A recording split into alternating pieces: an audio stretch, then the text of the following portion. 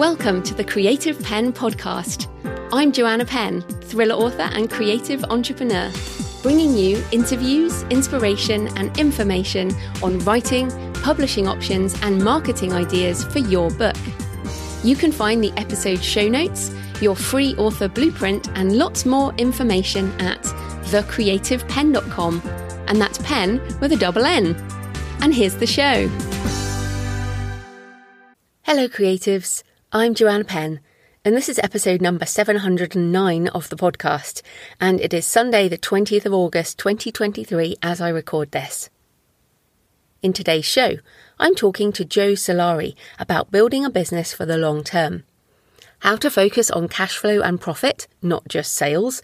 The mindset shift you need if you want a successful author business. Why selling direct needs to be part of your plan at some point. How the industry is shifting, and how Joe is taking over the 20 Books Vegas conference from next year, pivoting away from the 20 Books brand, and what that means. So I really enjoyed our conversation because so much of what Joe says makes sense to me. And many of you keep asking about whether I am doing a course or something on Shopify, and that will no doubt come up again after this. But no, I am not. It's one of those things that, I just don't want to do tech support for Shopify. But I have linked to my interviews as well as other people's courses at thecreativepen.com/sell direct resources, thecreativepen.com/sell direct resources, links in the show notes. So check out everything there if you want more on selling direct, and of course check out Joe's books and podcasts too. So that's coming up in the interview section. So in publishing and book marketing things, so first of all, Kobo's all-you-can-read subscription, Kobo Plus, has expanded to audiobooks in Australia and New Zealand. So I'm in Kobo Plus. It is a non-exclusive subscription program. So which means you can be in it and available and also still publish everywhere else. Wow, who knew?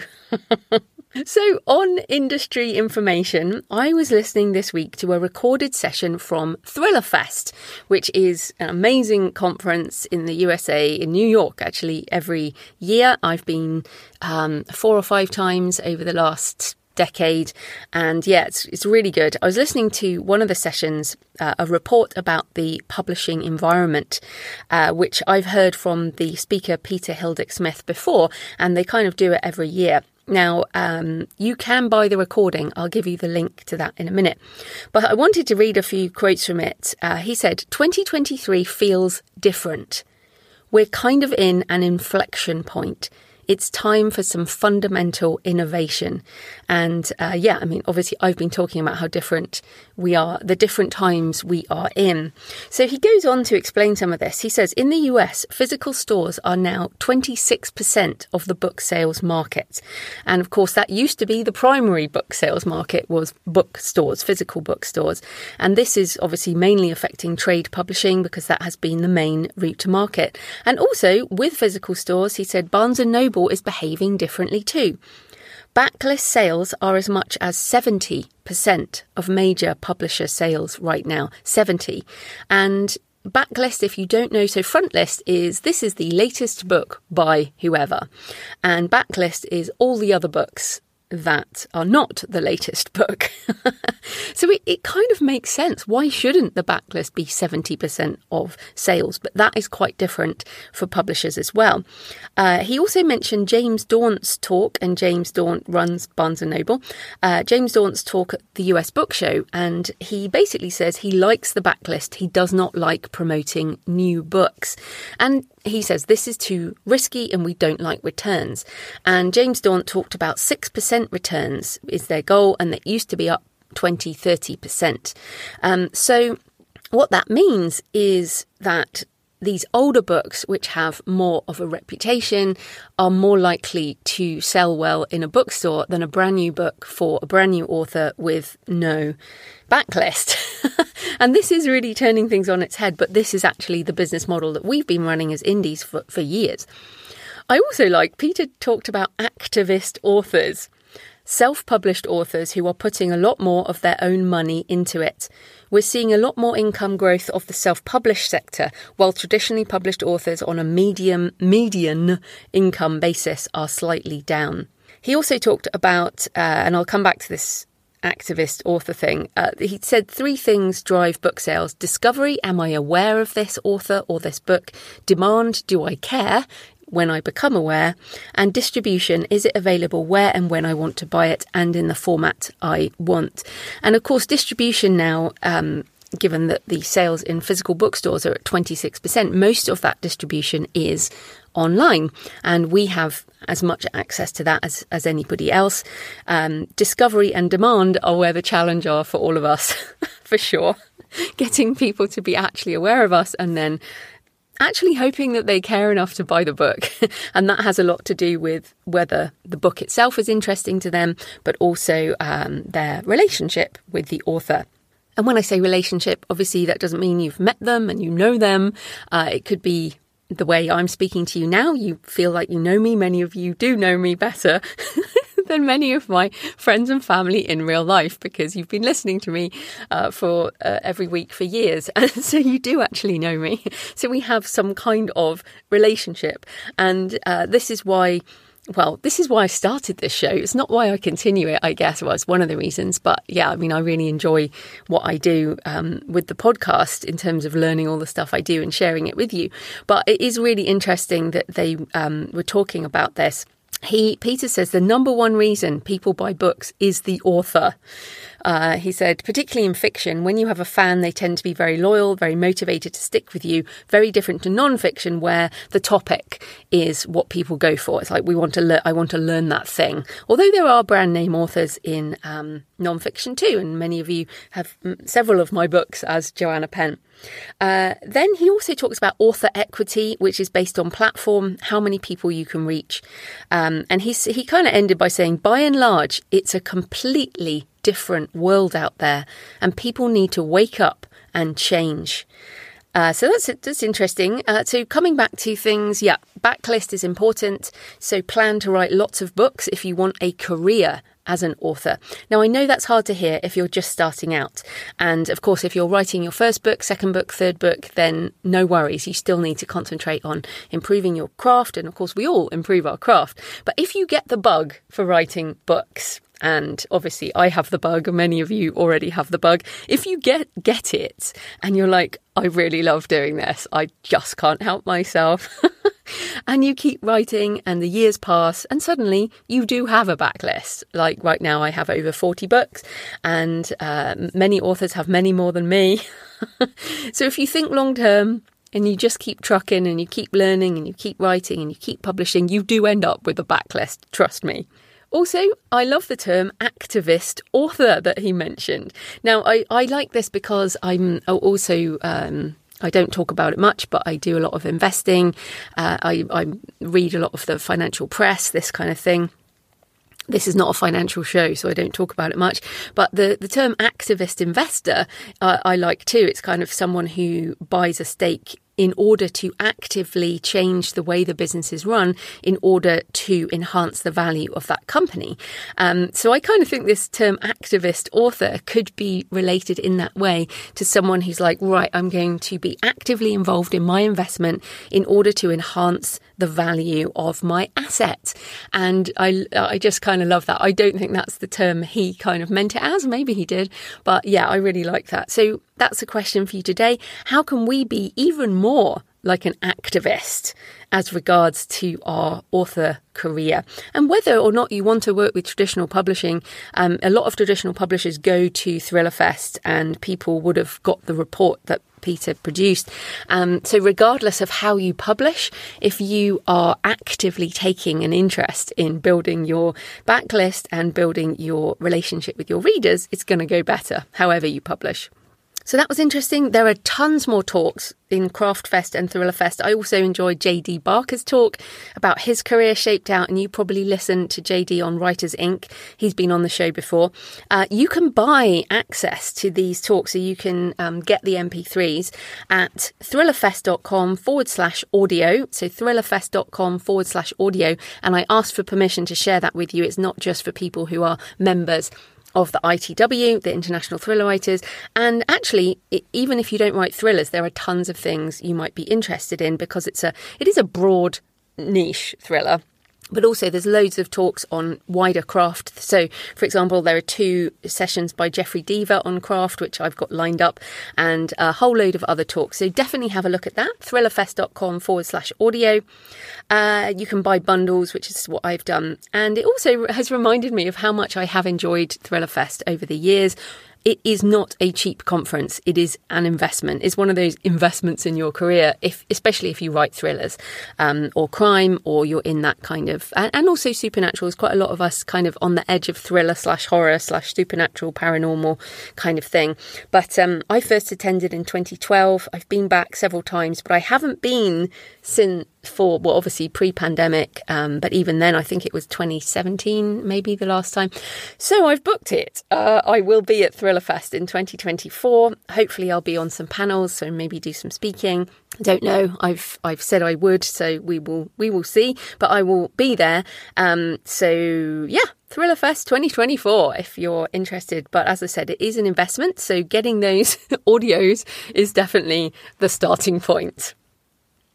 I also wanted to mention, last week I talked about the FTC, the Federal Trade Commission, having an upcoming antitrust case against Amazon, which we all need to keep an eye on. Of course, I'll report back to you. But more details this week, as the Authors Guild, along with the American Booksellers Association and the Open Markets Institute, sent a letter, a pretty long letter, with lots of footnotes to the FTC. It is full of very interesting things. I'll link to it in the show notes. Just a couple of things. I mean, it's a really long letter. It goes into details on how it thinks Amazon controls bookselling in the USA, basically saying that the free exchange of ideas is impeded and warped by opaque algorithms and sales practices controlled by Amazon, premised on which publisher and or author is willing and able to pay the highest extortionary tax to get their books promoted on Amazon's website, which of course is Amazon Marketing Services. That's what they're talking about, as well as the discounts, that kind of thing. Now, let's be clear, as with the usage of AI tools, this is one of these occasions where we are allowed to have conflicting feelings. You can love Amazon and be a happy customer, a happy shareholder, as I am, and believe they have revolutionized the market for authors and enable many of us to make a living online. I am absolutely an Amazon fan. Do not think any way otherwise. I make good money from Amazon every month. I do use Amazon ads. So yeah, I'm a fan. But you can also think it's gone too far and want to claw back some control. So you can hold 2 opinions in your head at the same time.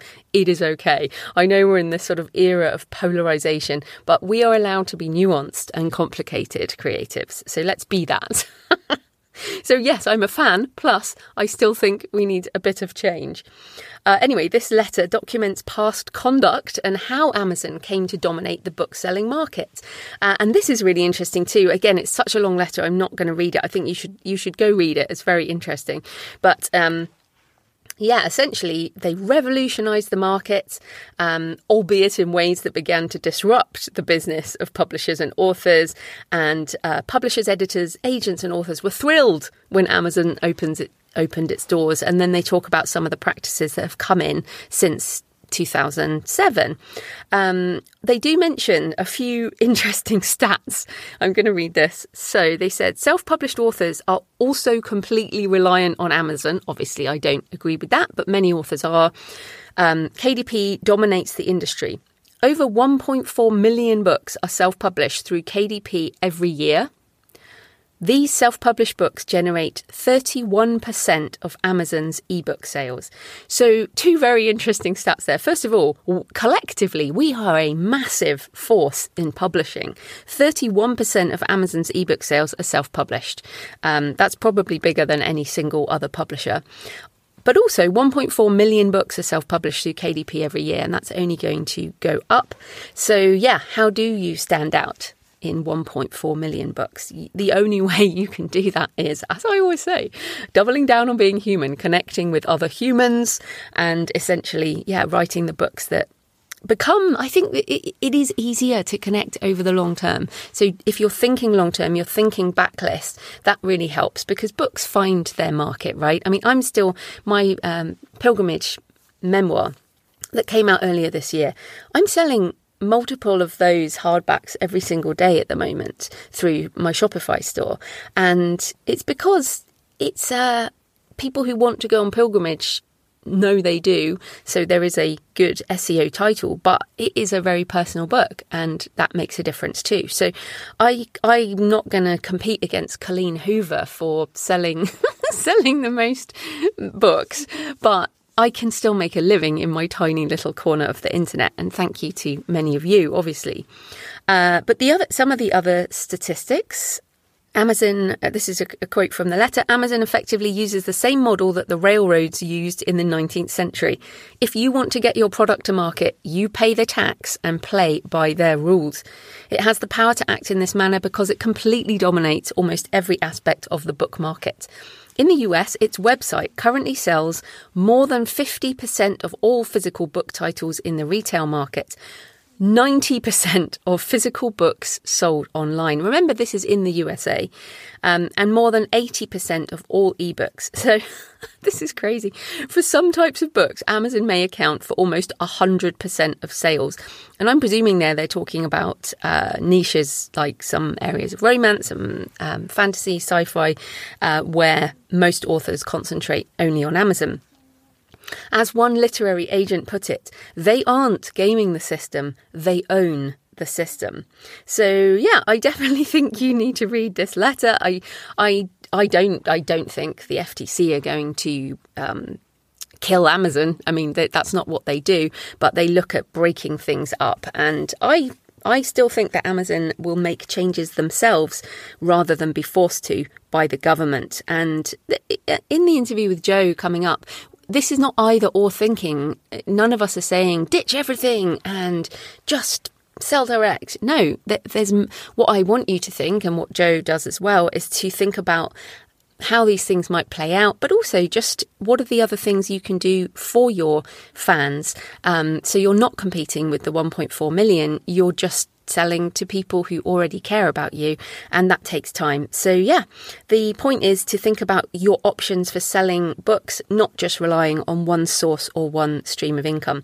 I'll just mention one more thing. Since I did talk about Goodreads last week, there was a Goodreads survey that I thought indicated they might be ditching Goodreads, but this does say Amazon's ability to manipulate sales is further amplified by the fact that it has a dominant position in hosting and editing online reviews, both on its website and on Goodreads.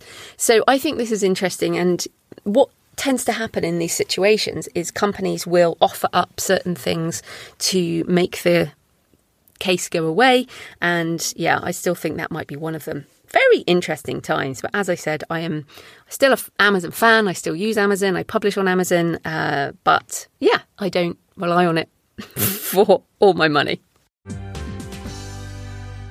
So in personal news, I am still deep into writing my shadow book, although I'm so close to finishing the draft. It will happen this week, definitely.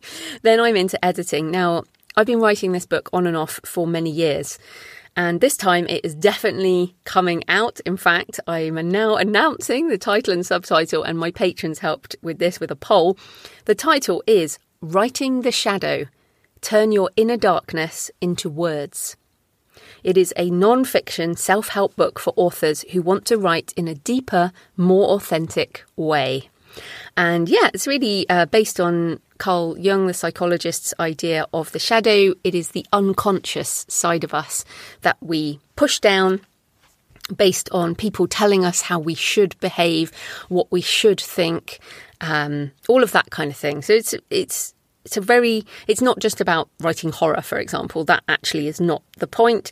That's one of my things because as I write about in the book, and I mentioned in the interview with Michael Brent a few weeks ago, I was told very early on I was not allowed to think or write dark things. So for me, part of my shadow is writing darker things. But for you, it might be other things. Like I've also mentioned, it comes up for me around the word lazy. Like for me, to be called lazy, I react against very much because I am not lazy. I will not be lazy. And then the problem is when it comes to resting, I really struggle to rest. I'm a workaholic for sure.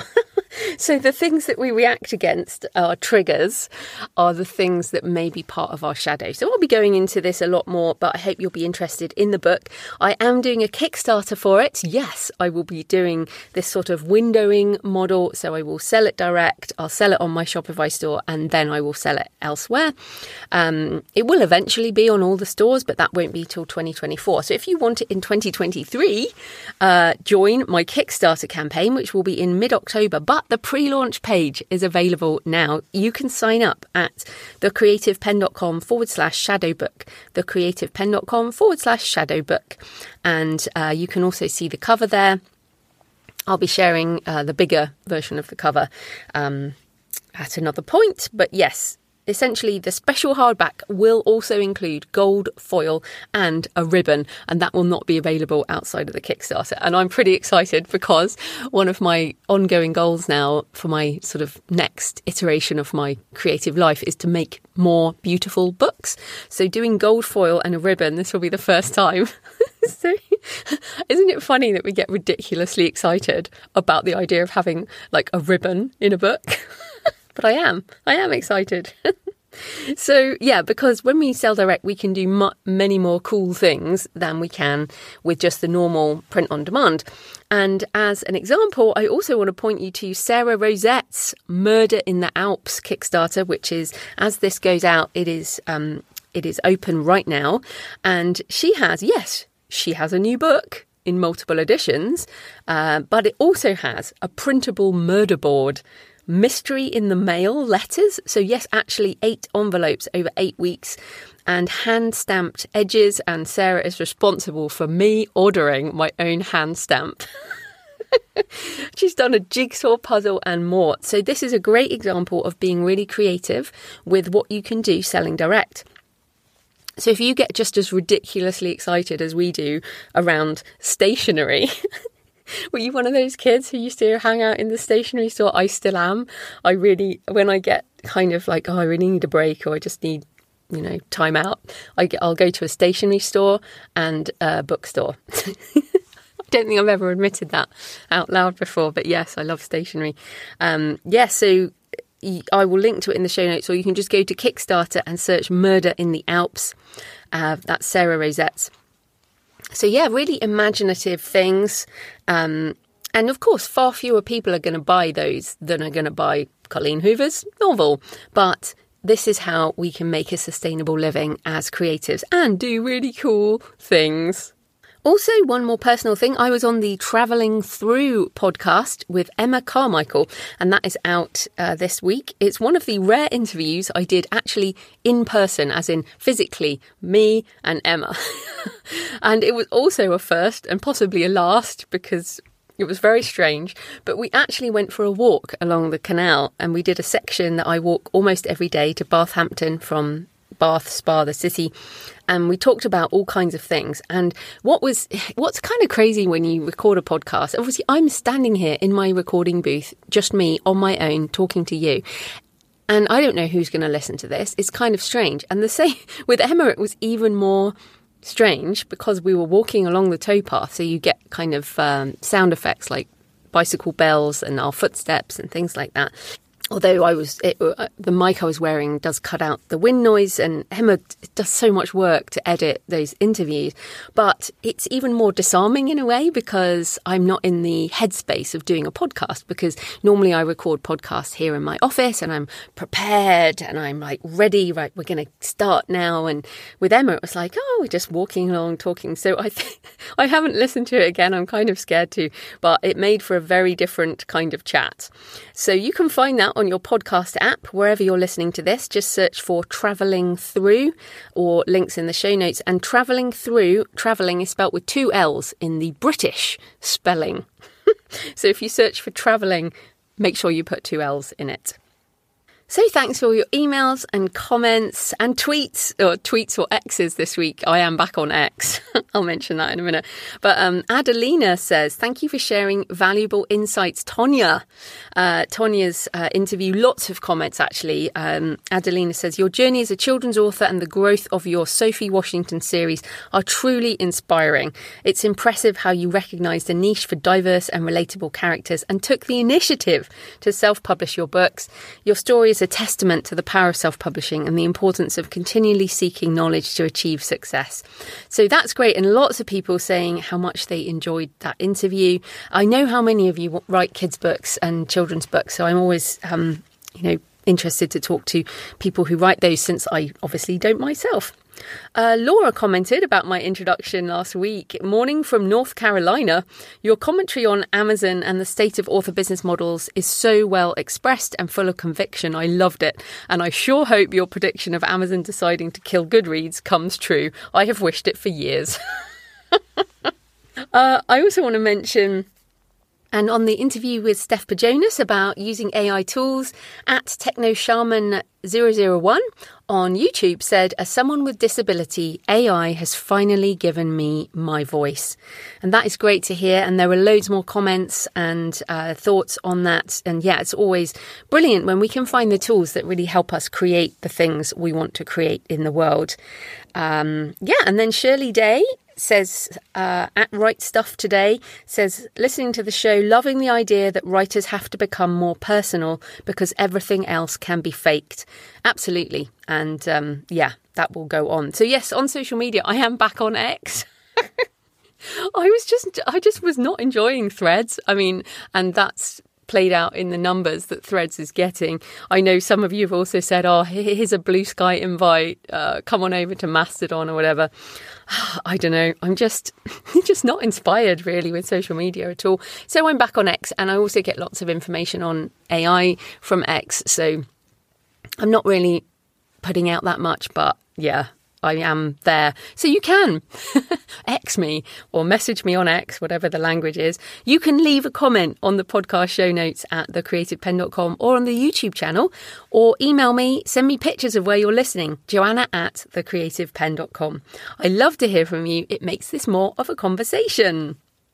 So today's show is sponsored by Pro Writing Aid, because however you choose to publish, whether you go direct to readers or you go self-published or you want a traditional deal, you need to make your book the best it can be. It is one of my absolute must-use tools in my writing process. I am so looking forward. This week, I will be taking Writing the Shadow through Pro Writing Aid. And basically what I do when I'm finished my entire draft in Scrivener and I've turned all my flags to yellow, which is how I know I'm finished the draft, I will then open Pro Writing Aid on my computer. I will open my Scrivener project and I will work through each of the chapters. I don't accept all the changes, of course, but it helps me find lots of problems and helps me think about it. Then and of course it integrates with Word and other writing software as well. Then I go back into Scrivener, I print it, I export it, I print it, I hand edit it, put all the changes back in, and then I run it through Pro Writing Aid again before I send to my human editor, Kristen, who's also been on the show. She's a real human. Now, Pro Writing Aid knows all the rules of editing and helps you apply them. And of course, as I said, you don't have to make all the changes. It just helps with making your writing more active. You can find repeated words, find words you could improve. You can improve sentence structure, grammar, punctuation, as well as typos, spacing problems, and more. So why use software to help you? Why don't you just learn all the grammar and writing rules and apply them yourself? Well, we all use tools to improve our process, and we are also often blind to our own writing issues. It helps to have another pair of eyes, even if the eyes are software. And I would rather pay my editor to fix the things that software can't. As brilliant as Pro Writing Aid is, it cannot read my book as a whole. It cannot comment on the bigger issues. Inconsistencies, plot holes, misunderstandings, that kind of thing. So I use Pro Writing Aid as my essential editing tool before sending to my human editor. So you can check out the free edition or get 25% off the premium edition by using my link, prowritingaid.com/Joanna, Joanna. That's prowritingaid.com/Joanna. This type of corporate sponsorship pays for the hosting, transcription and editing, but my time in creating the show and my extra in-between episodes is sponsored by my patrons. And this week I sent out a patron video on how to use Midjourney for images, and lots of people found that useful. You can get that if you support the show on Patreon. Thanks to new and returning patrons this week: Madeline J, Ian Harkin, Robert Scott Norton, Jesse Anderson, Dale Sale, Breezy, I think that's Breezy or Breezed, and Christian Birch. You can support the show for just a few dollars. I'm moving to monthly billing, so it will be even easier to know how much that's going to cost. You can support the show at patreon.com, patreon.com/The Creative Pen. And yes, I'm going to be doing a lot more with my patrons, hence the extra videos over time. So let's get into the interview. Joe Solari helps authors build great businesses through books, courses, podcasting, as well as strategy and operations consulting. He is the author of Advantage: Harnessing Cumulative Advantage in the Winner-Takes-All Publishing Market, and May I Have a Moment of Your Attention? How to Get Your Message Heard in a Noisy Market. So welcome to the show, Joe. Thanks for having me on, Joanna. This is great. Yeah, I'm excited to talk to you. As I mentioned before we started recording, we've kind of circled around each other online for years, and I'm so glad to finally talk to you. Yeah, there's been some near misses, like, oh, we may be at the same event and then COVID comes. Or oh, yeah, absolutely. Yeah. But for those of you, for those people who might not have heard of you, tell us a bit more about how you got into writing and business for authors. Sure. And the funny thing is, there's nothing you could ever done to like prepare yourself for what I do today. Like this didn't exist 10 years ago. And so it's funny to kind of look back and understand the process. So my background, I've got undergrad in art from the School of the Art Institute of Chicago. So I've got a creative background. I've got a master's in business administration from University of Chicago. So I have this strange mix of creative and analytical. And I've been entrepreneurial my whole life. So I've owned and operated multiple businesses. And what specifically got me into publishing was my wife decided to write some books, nonfiction books about styling. At the time, I was really busy with a startup business in the oil and gas industry. So I was like completely not even thinking about books. And she was having issues. This was like 2013, 2014. So you remember how fun it was to try and get a book uploaded or do anything on these platforms.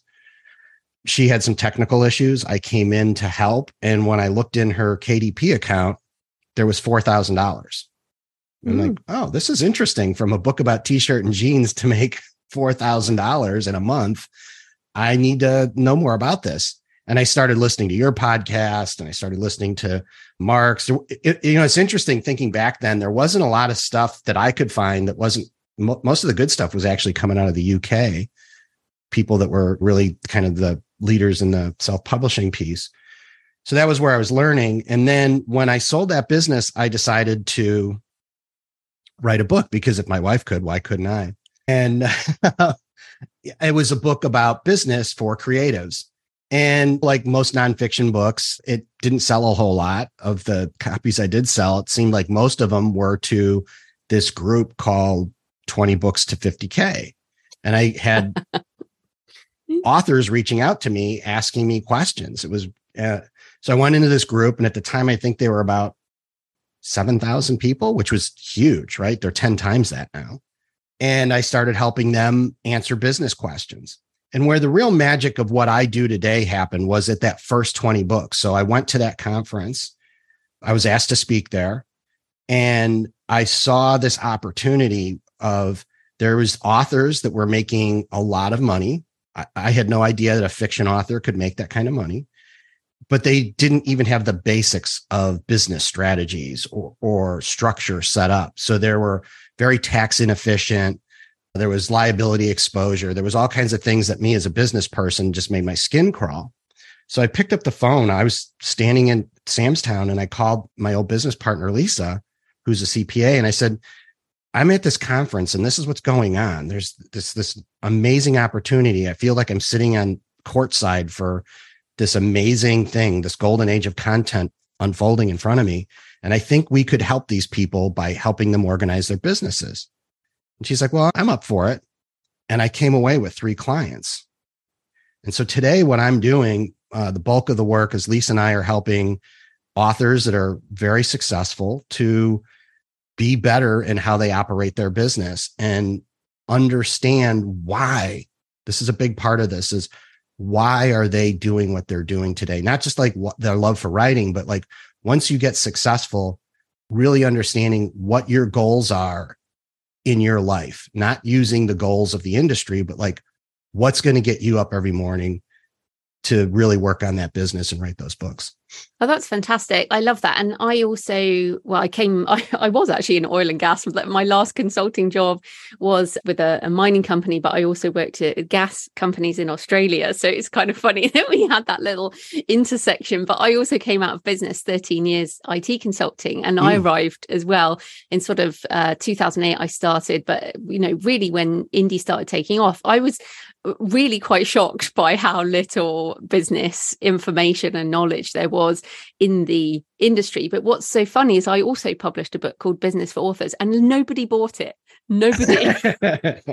Like maybe 10 people bought that book. So it's funny that you also wrote the same book. Yep. Yeah.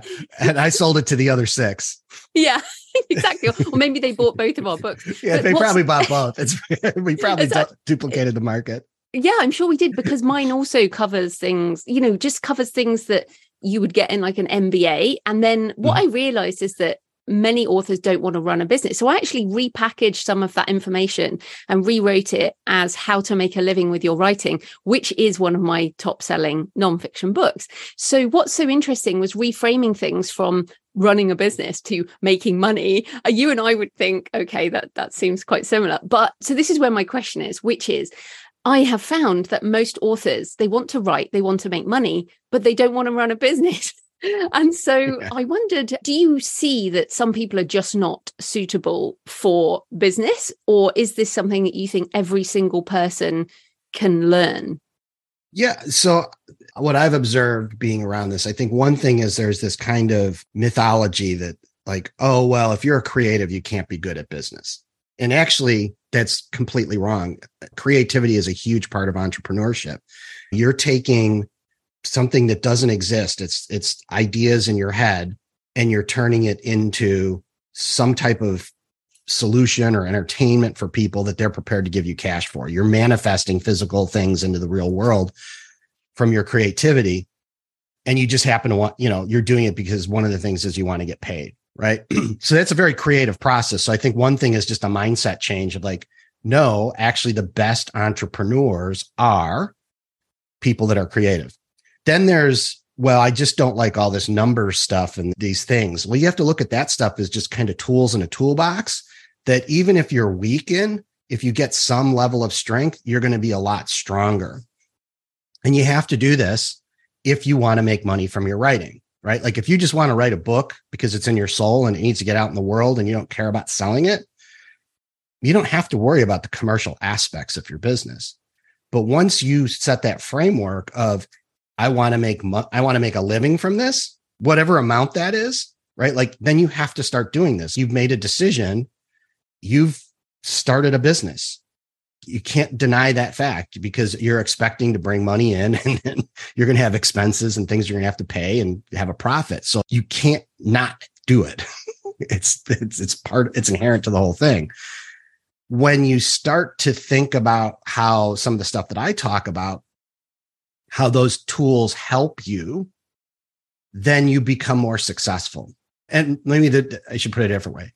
Not that you're going to be more successful, you're eliminating a lot of the risks and the things that wipe out businesses, because the number one reason that most businesses fail, and this isn't just author business, this is across the board, is they run out of money, right? So what if you solve that problem, right? What if you thought through budgeting and making sure that you had the money to publish the books you want to publish, require you to save more money or take money out of your 401k or superannuation, whatever it might be that you have to do that. But like, those become business decisions that make your chance of being successful in publishing higher.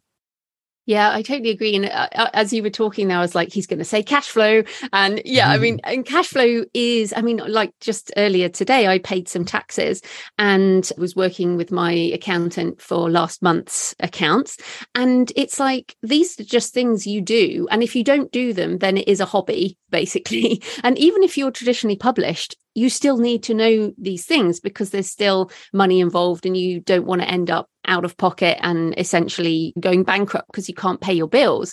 And it kind of drives me nuts when I hear people who say they just don't want to do any of that stuff because, like you said, the kind of elimination of risk, but also it's once you set a lot of these processes up, it's not that big a deal, right? It just seems like there's this big hump of knowledge that you need to know in order to set it all up. And then you can just get back to writing your books and kind of plugging it into the system.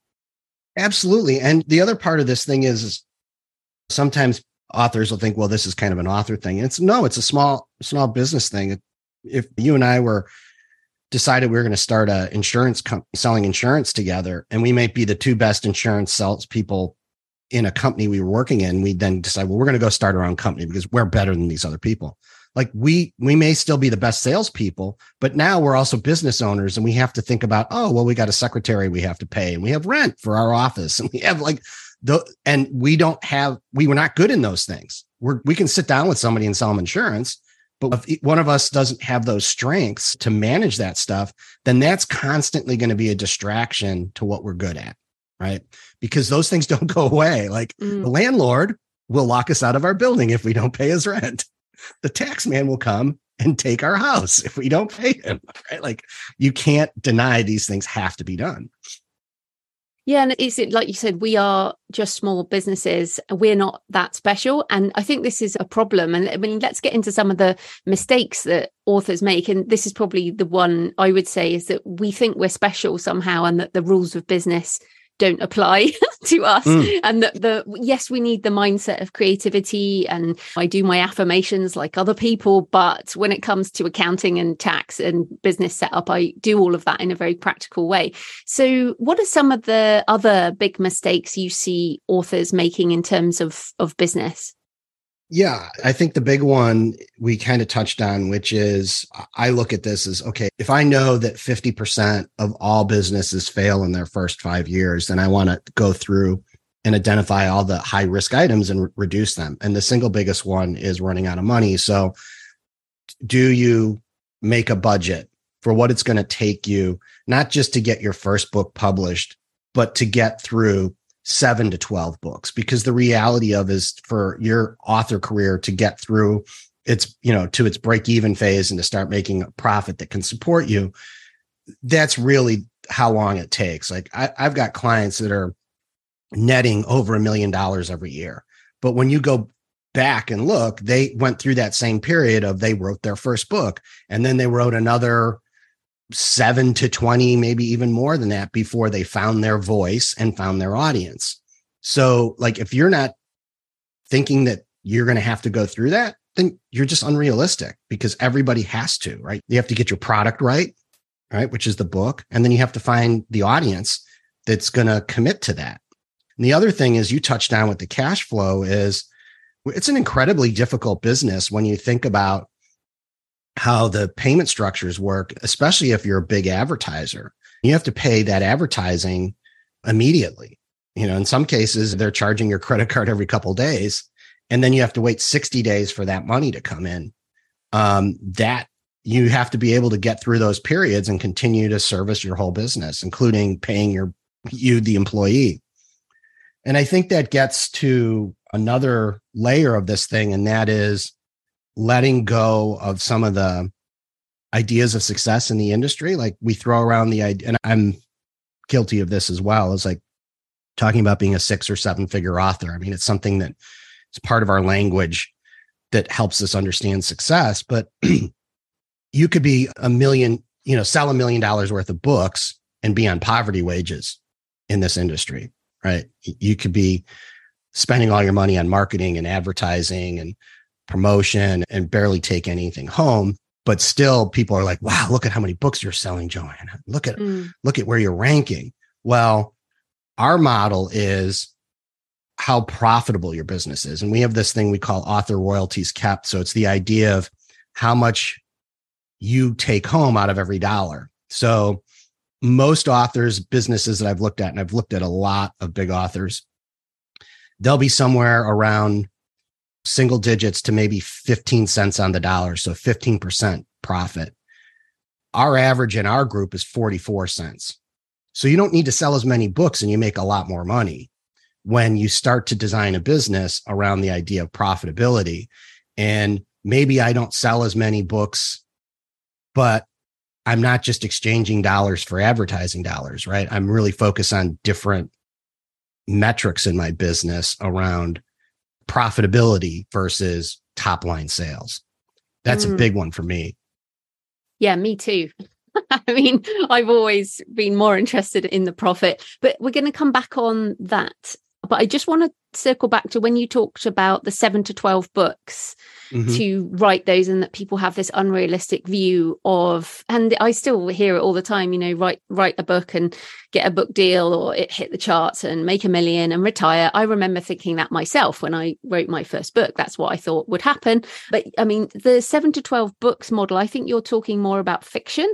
The non-fiction model can be fewer books, but adding on other services or speaking or courses. So I feel like there are actually, the models are quite different for fiction to non-fiction.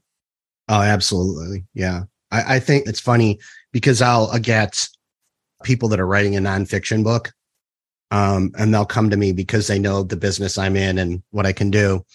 And they'll be like, well, how can I make this book like a #1 bestseller?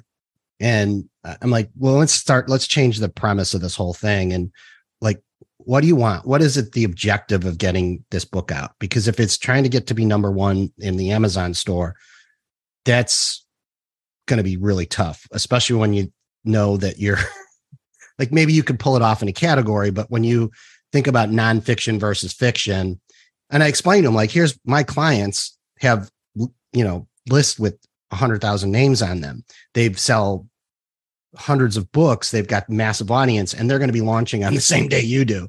So if you think you're going to beat them in the store on that day, you're crazy. But what do you want to do to get busy? And then they'll say, well, really what I want to do is I want to show that I'm an expert, and I really want to get speaking engagements, or I want people to see that, I think about financial services in a different way, and I want to manage their money. And it's like, oh, well, see, now that's what we want to do, is we want to use the book as a funnel to bring those people into your world, because Amazon really is just a search engine. It's the 3rd largest search engine. We just happen to think about it like a store, but it's actually really a super archaic search engine that we have our credit card information in, and we tend to buy stuff there. So now you have a new platform where people can find you, and your book, if it's done right, is going to show you that you have this expertise in this space and that you have a solution. In my case, I always say that you should give them the DIY solution there. It's like, here's how you do it yourself. And then it becomes a funnel for the people that are like, yeah, well, you told me how to do it, but I want you to do it for me because you really know what you're doing, and I have the money to pay you to do it right the first time.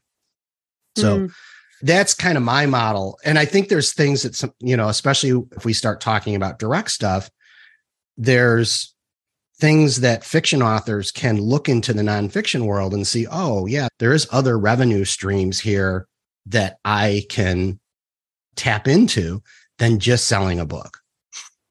Yes. And let's talk about the direct stuff, because to come back on what you said earlier around the cash flow problem with ads. So let's say you spend your money on Amazon ads or Facebook ads, and then you don't get paid until Amazon send you the money at the end of the 60-day cycle or whatever, but you have to pay for those ads earlier. Whereas if you sell direct, so I'm using Shopify now, then you get paid immediately in a lot of cases, or within minutes, which I just find quite magical. And thus your cash flow is much, much easier. Plus your profit margin can be a lot higher on things like print books. Plus you can do bundles, you can do merchandise, all these things. So this is one of the big trends in the author space right now, is selling direct. Now, I've been selling direct since I started, but in a small way. And it seems like many authors are now starting to sort of pick this as a more primary method. So what are your thoughts on the selling direct? How are you advising clients about that? Sure. And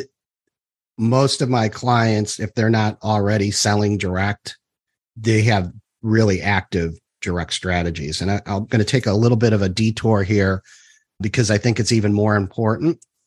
Well, that is equally as important as the cash flow piece. The cash flow piece is really significant. And I'll give you some hardcore examples of data that we've seen with people shifting over to direct. But there's another thing that I think is even more significant in the world that we're in publishing. And that is, by going direct, you get a one-to-one relationship with your audience. This whole economy is built on what I call the reader-writer relationship. If there aren't writers writing stories and readers that are prepared to exchange money for those stories, none of this stuff exists. There's no publishing, there's no Amazon, there's no ads, there's none of that stuff. That's the symbiotic relationship that the entire ecosystem is built on, right? We're the honeybees that pollinate all the flowers and keep the environment going. The more we cut out middlemen, two things happen. One is the profit piece, but the other thing is you can deliver the experience that you want to deliver. And in the end, like, books are a medium for an experience, right? Whether you listen to a book or you read a book, you're telling a story and somebody's experiencing that story. And the more that you have control over the things around that experience. So like when they come to your website, you can do things that you can't do on anybody else's sales platform, right? It can be on brand for you. Like, it can be all about your characters and story world, whatever you want it to be. You have 100% control over that. And that, for me, becomes the most important thing to differentiate yourself going into this marketplace in the future is, how are people seeing you versus other people, right? Oh, you write epic fantasy, and when I go to your website, there's all these cool pictures and things about your characters, and your emails come to me. They're written by this old wizard that sees the whole world. And I feel like I'm more and more immersed in that world, because for fiction people, that's an entertainment thing. On the flip side, you're doing both, right? With what you have set up. On your nonfiction side, people can come there and you can really clearly articulate to them what your brand promise is around where you're going to help them, right? Like, hey, I've been doing this for a long time, writing books. These are the things that I can help you learn how to do. Be a better business person, think of these things creatively, or some of your other stuff like, hey, I went on this trip. It was really cool. Here's pictures. And some people just like reading about those trips. Other people buy that book because they're like, oh, I was thinking about this. Let me read this book and understand, like, what do I need to do to be prepared? Like, all these things make that relationship better. And that's what your money comes from, is your relationship with that audience, right? Like, your creative content is worthless without people prepared to pay for it. So interesting. I was thinking there back to when I first learned about the whole internet business side of things. And back in 2007, 2008, there were a lot of sucky, scammy things. I mean, there still are. There always are. Yeah. And that won't stop. Yeah, exactly. There will always be that. But I was just really happy to sort of, I guess, attracted to a group of people in the blogosphere, as it was known back then, which was all about people and the relationship. And I remember being taught that traffic, stop talking about traffic. It's people. And that's something that sometimes perhaps we forget. And you're exactly right. But I'll tell you what a problem is then for many of us, including myself, being an introvert. I know I find peopling quite difficult. And let's just take one example. When you send an email to a bigger list who are engaged with you, you get a lot of email back. Now, I'm saying this, and to people listening, I love getting emails that are wonderful. There's a lot of other email that is not wonderful, but this is a problem. It's almost the problem of scale. And one of the reasons I hear people say, oh, well, I'm just going to use Amazon. It's just easier. I don't have to deal with customers. I don't have to deal with the relationship. And yes, so what are your thoughts on that? Because I definitely have this fear, which is if I scale, if I have more people who buy my books, say my fiction particularly, then how do I deal with that? Yeah, I hear this a lot, right? And I'll come at this a couple different ways. So I think let's take email, because I think that's one of the most powerful tools you can have for your marketing.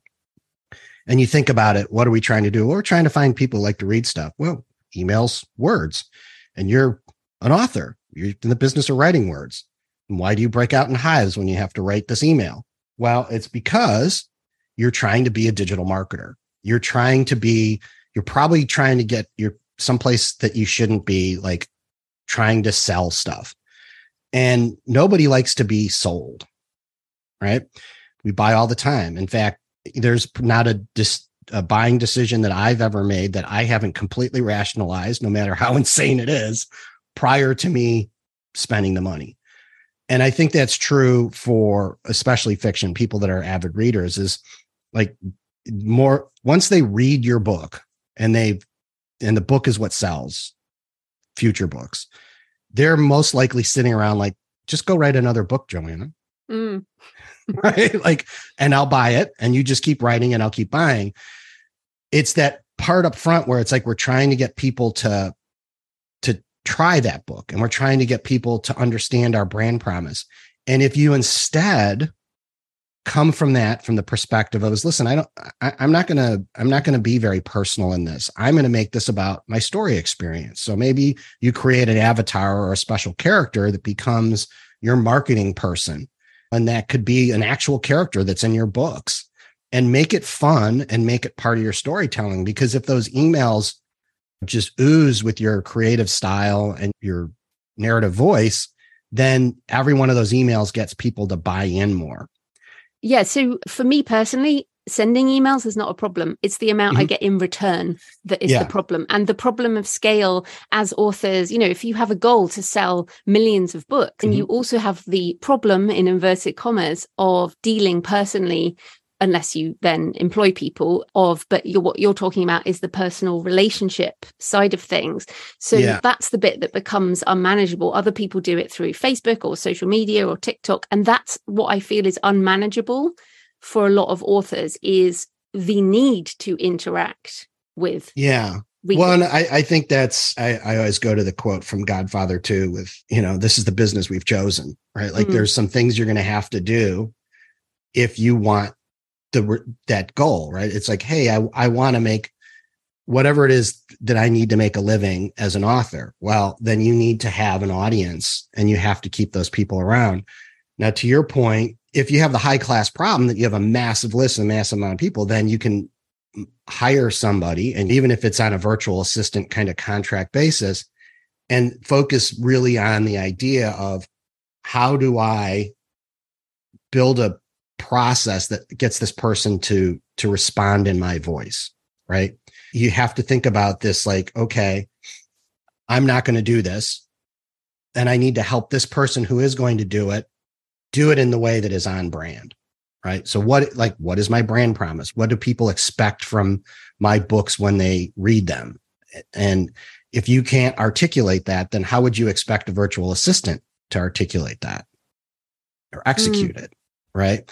So I think there's some things you can do, because there's two parts to this, right? There's what happens with scale, right? So the other choice is don't scale.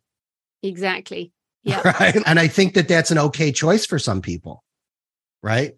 The other thing I would just this is a little bit of a tangent, but it's super, super important, is thinking that an author business just goes up and to the right in growth is insane. It's just a fallacy. The sheer, it's just a cyclical business, right? You were in oil and gas or mining. I mean, those are very cyclical businesses, right? It's driven by the commodity price. But in the publishing market, it's driven by multiple things, right? It's like people's interest in certain genres, pop culture shifts, your creative well filling up and drying out, right? Where you are in series, all these things contribute to ups and downs in your business. The idea is quit focusing on the highest high and look at where you establish your plateaus. Like, so after a launch, where do things settle out in your business? Is it higher than it was before? Your business is growing. I think and this comes from a lot of the marketing people out there, is like, well, there's going to be this one launch where things just go and take off and go forever. No, because I've got authors that have had those seminal moments where like they write that book that brings in a 10x audience, but now the scale's just changed, right? Their base is bigger. Their highs are bigger, but there's still highs and lows, right? And if you build a business around the highs, then you're going to go back to the earlier problems we're talking about. You're going to have personal cash flow issues, right? Because there's always lows. And we look at the pendulum swing that we've seen with COVID, right? When COVID was coming, I looked at all my authors' businesses and designed budgets if they lost 20% of their sales. Right? Because usually when you have something like that, there's a business loss. Ironically or strangely, author businesses, because of the shutdown, shot up. Yeah, we all had a really good year. Yeah, it's like, woo! But then, of course, it leveled out again, right? Well, the pendulum swung, right? And now it's like, I can't sell books. What's going on? It's like, well, everybody's out of their house. They're sick of being in their house reading. Okay. So they're out. They may just be standing in the backyard staring at the sun. I don't know. But there are other things they want to do right now. And you have no control over that. And you could spend as much as you want on advertising. You can try and white knuckle this thing and you'll just burn up money. Understand there's ups and downs. Like you mentioned, you're in mining. The companies that tend to be the most successful are the ones that are really disciplined during the downturns, right? The ones that are, or I should say, really disciplined during the boom times and prepared to take advantage of the downturns. And I think authors need to think the same way. And we're going through a period right now. We were kind of talking a little bit about it before we got on the recording is, there's a kind of one of these big shifts in the market that's occurring now. And the people that are going to get through this may not be the ones that are at the top of the market right now. And that's just how industry works, right? I live in Chicago. Sears Roebuck was the biggest retailer, and everybody in some respect around Chicago had some affiliation with Sears. Amazon eliminated them. They're gone, right? One time the world's tallest building was the Sears Tower. It's the Willis Tower now. They may even change its name again. I don't know. Like to think that that's not going to happen to Amazon's business or your business if you're not very deliberate in what you do, in my view, is a little foolish.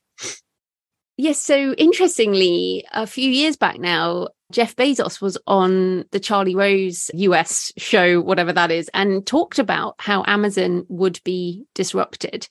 And it's so interesting. I mean, we're not necessarily there yet, but it does kind of feel with a lot of the pressures in the US, the antitrust side of things, the AI generated content. And there I'm not talking about real authors who use AI, but there's a lot of content flooding the stores. So it's even harder to be noticed in that big store. The control of the experiences you mentioned. So you're not just advertising other people's books all the time. I mean, there's definitely disruption ahead. And it's so funny. Maybe we need to do a show on lessons learned from the mining business, the oil and gas.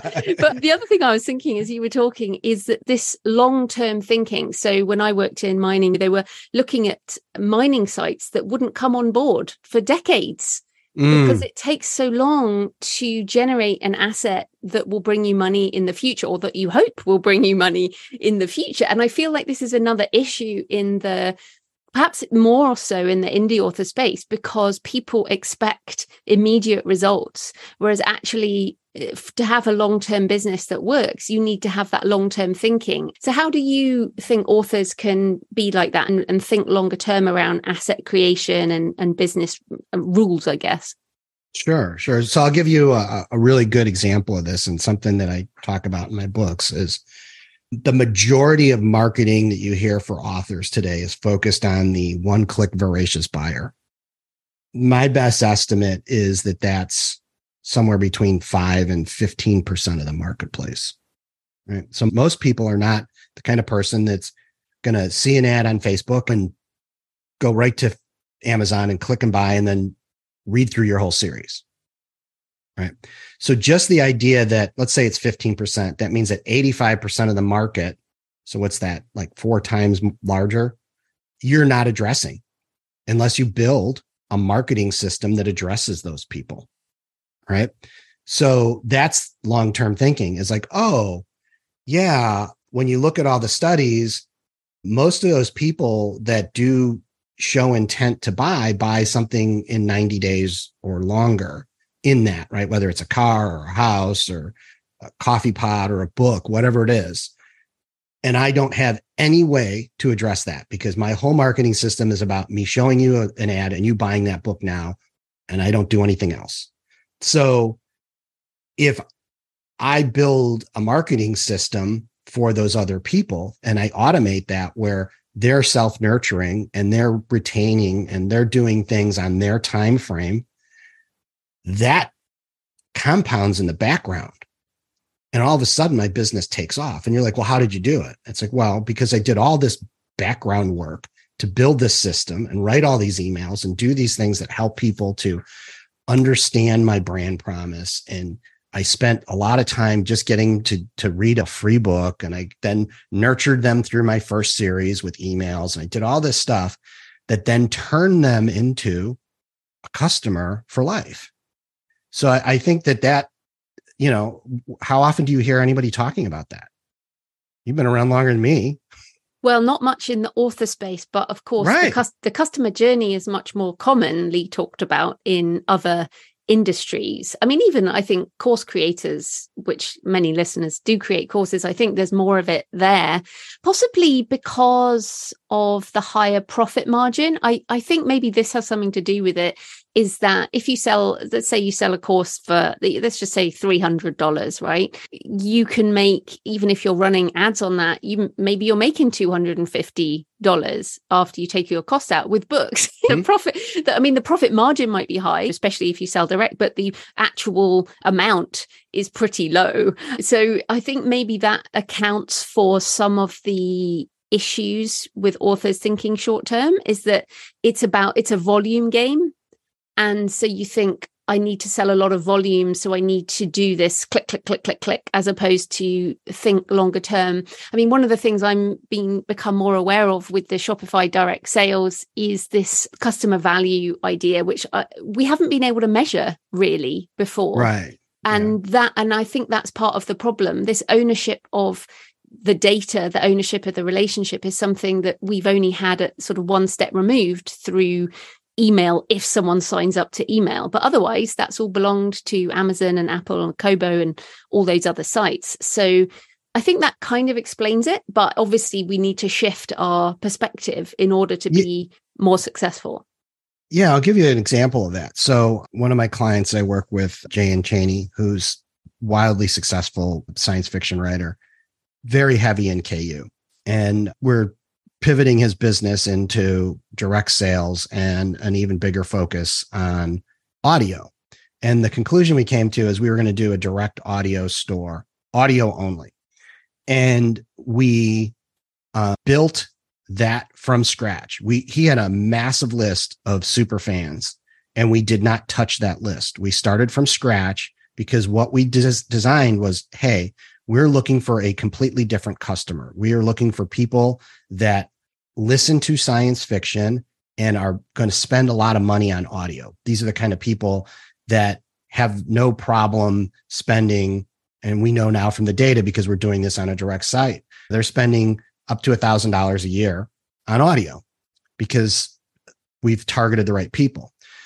That cost a lot of money and time to do that. We probably could have gotten a quicker result that would have looked cool, and we could have been talking about it at shows if we just took his list and said, come over here and buy direct audio. But what we did is we designed an experience for people that said, hey, if you're into science fiction and you're comfortable doing things direct, here's this solution for you.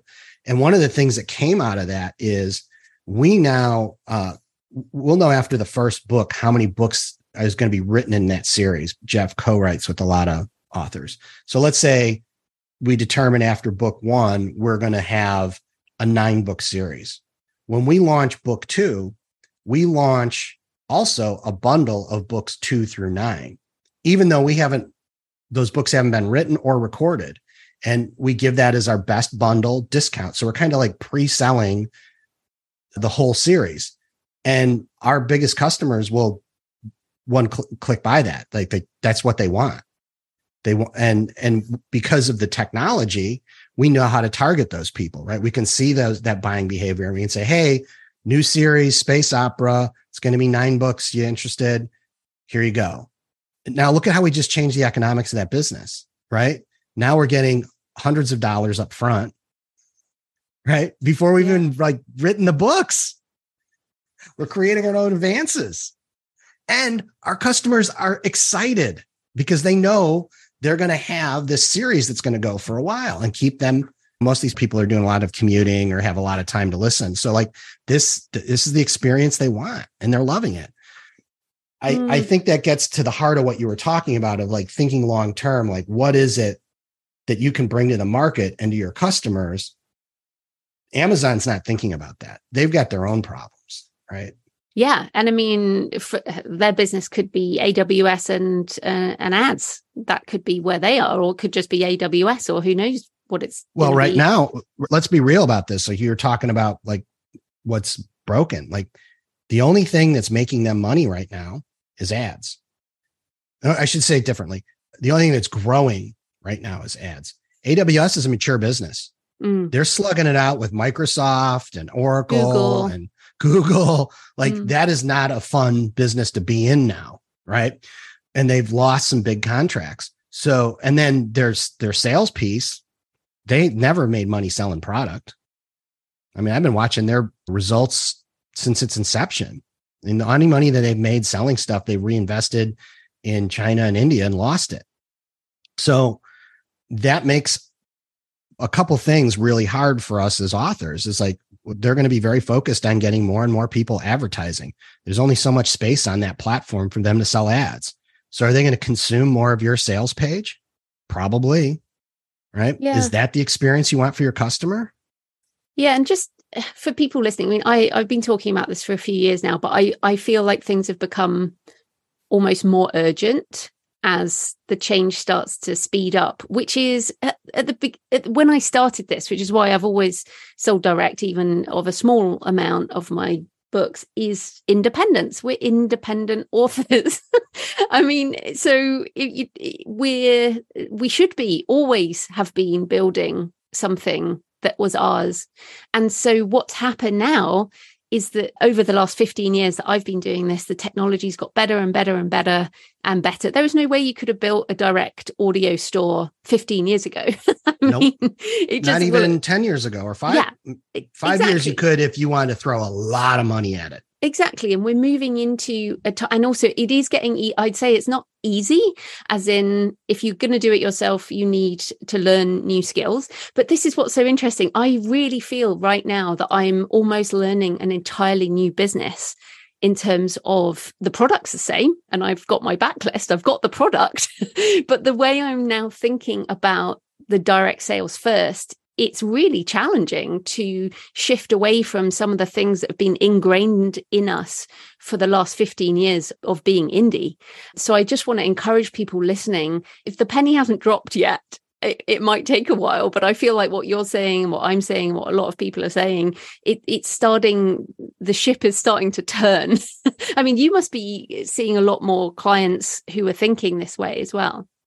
Yeah, oh, absolutely. And so my approach to this is like talk to any author, it's like, well, you want like all the readers, right? And they're like, well, yeah, of course. I want as many readers as all the readers I could get. It's like, okay, well, you've done a really good job in Kindle Unlimited. You've got that. You're making more money than you could ever imagine there. Those people have a value proposition that's working for them. They pay a subscription. They get the books they want to read. Everything's working there. They are not the ones you're looking to bring onto your direct sales platform, right? It's not just about moving people off. It's thinking about who are the customers that you don't have today that you could serve there better, right? And then build it that way, build it to serve those people, right? And then the other part of this thing, I think where we get wrapped around the axle in the industry, it's like, well, it's an either or. It's like, no, it's how do you extract the value from the audience? And so maybe the strategy is, for example, the first thing I do is I launch on Kickstarter and I sell my books there and there's a product there. Then I move them to direct for a period of time. Then I go wide. And then the last place I go is I put those books into KU and take them off my other platforms. And I like that strategy because what it's doing is it's saying, hey, I think my books are worth, let's say $9.99. And that's when I'm going to sell them on Kickstarter, and I'm going to sell them for $8.99 on my website to give people a deal. And then I'm going to sell them $9.99 over at these other places. And then when I've kind of worn this series out or this book out and I want to discount it, well, I'll go put it over in KU because Amazon's decided what I'm getting paid over there. And they say my book is worth $1.54. So they're not going to get it until I feel it's worth $1.54. Yeah. And also, I think part of the setting things up for the longer term is, like you mentioned, email, but I've got so many books now. It's having these funnels and the various links. And so I want things to be on my store for the longer term. But I think the point is what you just said. And I did that earlier this year. So with Pilgrimage, I did a Kickstarter, then I did direct only for my Shopify store for another 2 months or something. And then I put it out wide. So I kind of did it in that order, and which is the first time I've ever done it entirely that way. And I made far more money than I would have done if I'd just have released it into the way I usually release things. So, but I guess we need to be coming to a close soon, but just tell people what they can find on your sites, and we'll come back to a conference thing in a minute. But sure. I don't want people to think that you're going to necessarily solve all these problems for people. So just tell people what they can find on your website and in your books. Sure. So if you go to joesolari.com, that's my website, SOLARI. And there's a couple of things that I think would be interesting. First off, if they go to joesolari.com /AMA, which is they'll go to my author marketing audit, which is a free 20-question audit that you rate yourself in these different areas. And these are 20 elements that I think are vital to an author's marketing.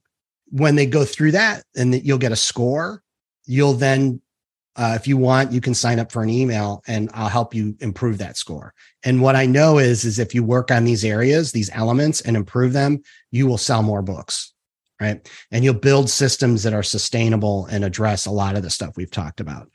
And that comes out of these books that I've written. So there's Advantage, which is pretty theoretical, right? It was like me understanding how the publishing market really works and the dynamics of a winner take all market.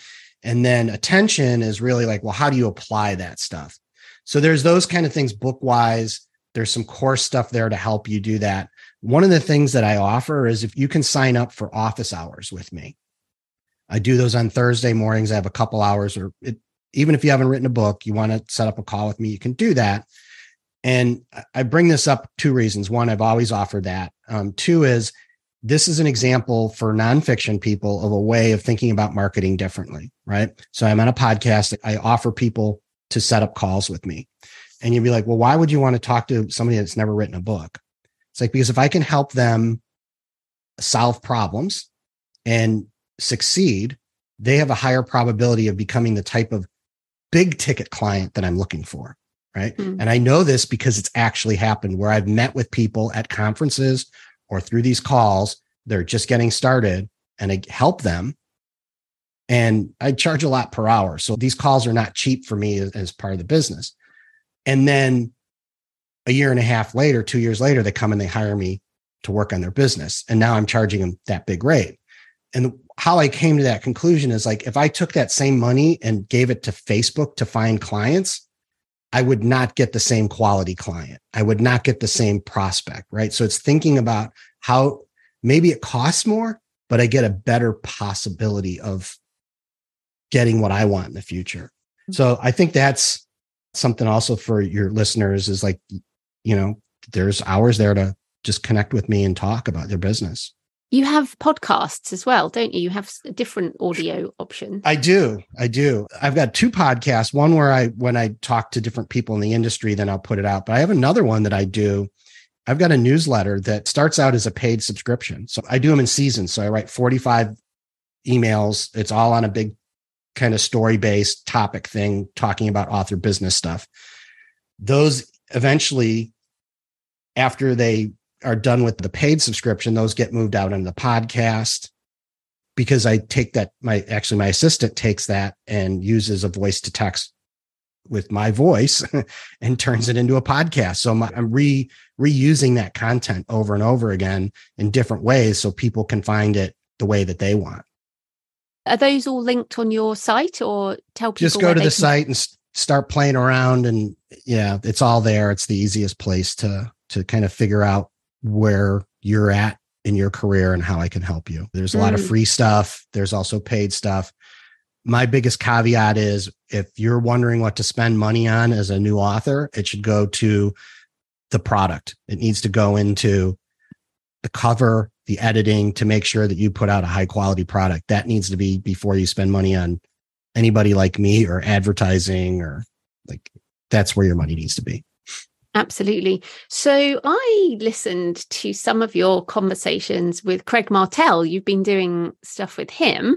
And that brings us to the very interesting news that you'll be taking over the Las Vegas Author Conference, rebranding away from 20 books to 50K eventually. So tell us about that and what you hope to achieve.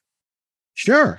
So what Michael and Craig created is really special to me, because if you remember how we started this, I shared how I created this whole business out of an opportunity set that I saw at that show, right? And I still believe this to this day, is like, I'm sitting courtside for this amazing event of this golden age of content creation. We're just getting started, right? You and I've been a little, hey, this is hard, that's hard. But in the grand scheme, like, there's never been a time like this where people can actually find an audience and sell their daydreams, right? And turn it into cold hard cash, right? So I'm still like get into this business, right? So I've been friends with Craig since 2016, 15, when I got involved with the group. And then I've always been at that show every year it's been on. I've been there. And all the important relationships in this industry really developed out of that show. I've met my clients there. And then my clients have also met people there that have become either their co-writing partners, or maybe it was helping them get some information early in their career to give them that step up. It really has served an amazing service to the industry. And Michael's running a multi-million-dollar business it's unique in how it's set up. He's got only so much bandwidth. Craig, same thing. I've said this to him for years, is if he quit doing that show, he would be making a lot more money as an author. But he's had this obligation to do that for the audience of authors. And so we've been talking about this for quite some time, and his health situation has escalated to the point where this makes a lot of sense. And so that's why I'm doing this, is to make sure that what I got in 2017 that somebody can come to in 2024, 25, 26 and beyond. get that same thing, right? So it's all in play now. I've set up a company. We've signed the contract. So we now have the contracts with Caesars for those future shows. This year, we're going to be doing the transition. And then in 2024, it'll be a new name. So if you want to know the new name, that's another thing. If you go to authorventuresllc.com, you can actually vote for the new name. Yeah. We're running a survey. Yeah. Because that's a big part of this for me is I'm really well suited for the show management and taking the financial responsibility and optimization and all that businessy stuff that I love to do. The part that I want to make sure is in its DNA is the community, and the community being able to have the input so the show is what they want the show to be, right? Because like you've said multiple times here, this industry is changes so fast. And if this show doesn't keep up with that, then it's adapt or die in my view. Absolutely. Well, I think it's an exciting change, and you've got different skills, and there'll be different people coming as well as the established community. So I think this is a really positive shift, and obviously who knows what the next few years are going to be like. But as you said, I've been doing this so long, and we've seen things come and go and change, and so I'm really happy that this is shifting as opposed to disappearing. I think that's a great result for the community, so thank you. I also know how hard work these things are, so I think you're bonkers, to be honest, but well done. You're not the first person to say that to me. I've had that said to me in my house on dog walks. I've had my clients say that. One thing, anybody that knows me has spent time around me, I love digging into stuff. I don't want to call it a problem. That's the wrong thing. It's like, it's not that it needs to be fixed, but it needs to be to that next generation of what it's going to be. And I feel I'm really good at it. I have the capacity to lead people and to get input and to do that. And that stuff that jazzes me, right? Like the cool thing about what I do today, I can write nonfiction. I can't write fiction, but I get to be working with some of the best people in the industry to create businesses that there's no blueprint to follow. Like we're building it as we go to take it to that next level. That gets me up every morning. That's what I love to do. So this is a kind of a much bigger version of it. And I think that when you see some of the stuff that Craig and I have cooked up, you're going to be, and stuff that I've thought of and the team that's already there, the volunteers are going to be doing now. It's 2024 is going to be crazy. It's going to be everything that you're used to with some stuff that's like, oh, of course, this is where we're going. Fantastic. So just one more time, just tell people where they can find you online. Sure. So for kind of your personal author stuff, you want to learn more about me and how I can help you, go to joesolari.com, joesolari.com. If you're interested in learning more about what's going to happen with the new show and there's all kinds of ways to express your interest. If you want to volunteer, if you want to be on the list to get, when the tickets open, you want to speak, you want to be at the reader event, you want to help us with the name of the show, go to authorventuresllc.com. And there's links there to go to all those things. Brilliant. Well, thanks so much for your time, Joe. That was great. It's great to be here, Joanna. It's wonderful to finally get to hang out and talk shop. So I hope you found the discussion with Joe interesting and that you can reflect on your author business. How is your cash flow and your profit, as well as your sales? What percentage ends up in your pocket and not someone else's? What do you need to do with your author business to make it successful for the long term? If that is your goal, of course. And if you want more on selling direct, you can find previous interviews and courses linked at thecreativepen.com/sell direct resources. So next week, I'm talking about writing poetry in the dark with Stephanie Wojtowicz. And it's always lovely to talk about craft with a poet, as well as tapping back into the darker side of things. This also resonates with my Kickstarter for Writing the Shadow. Remember, you can sign up for the pre-launch page at thecreativepenn.com/shadowbook. This doesn't mean you have to buy anything. It just means you're signed up and ready for when it launches, and then you can choose to support the Kickstarter or not. But yeah, the pre-launch page, thecreativepenn.com/shadowbook. In the meantime, happy writing, and I'll see you next time. Thanks for listening today. I hope you found it helpful. You might also like the backlist episodes and show notes, available at thecreativepenn.com/podcast. You can also get your free author blueprint at thecreativepenn.com/blueprint. If you'd like to connect, you can tweet me at The Creative Penn or find me on Facebook at The Creative Penn. See you next time.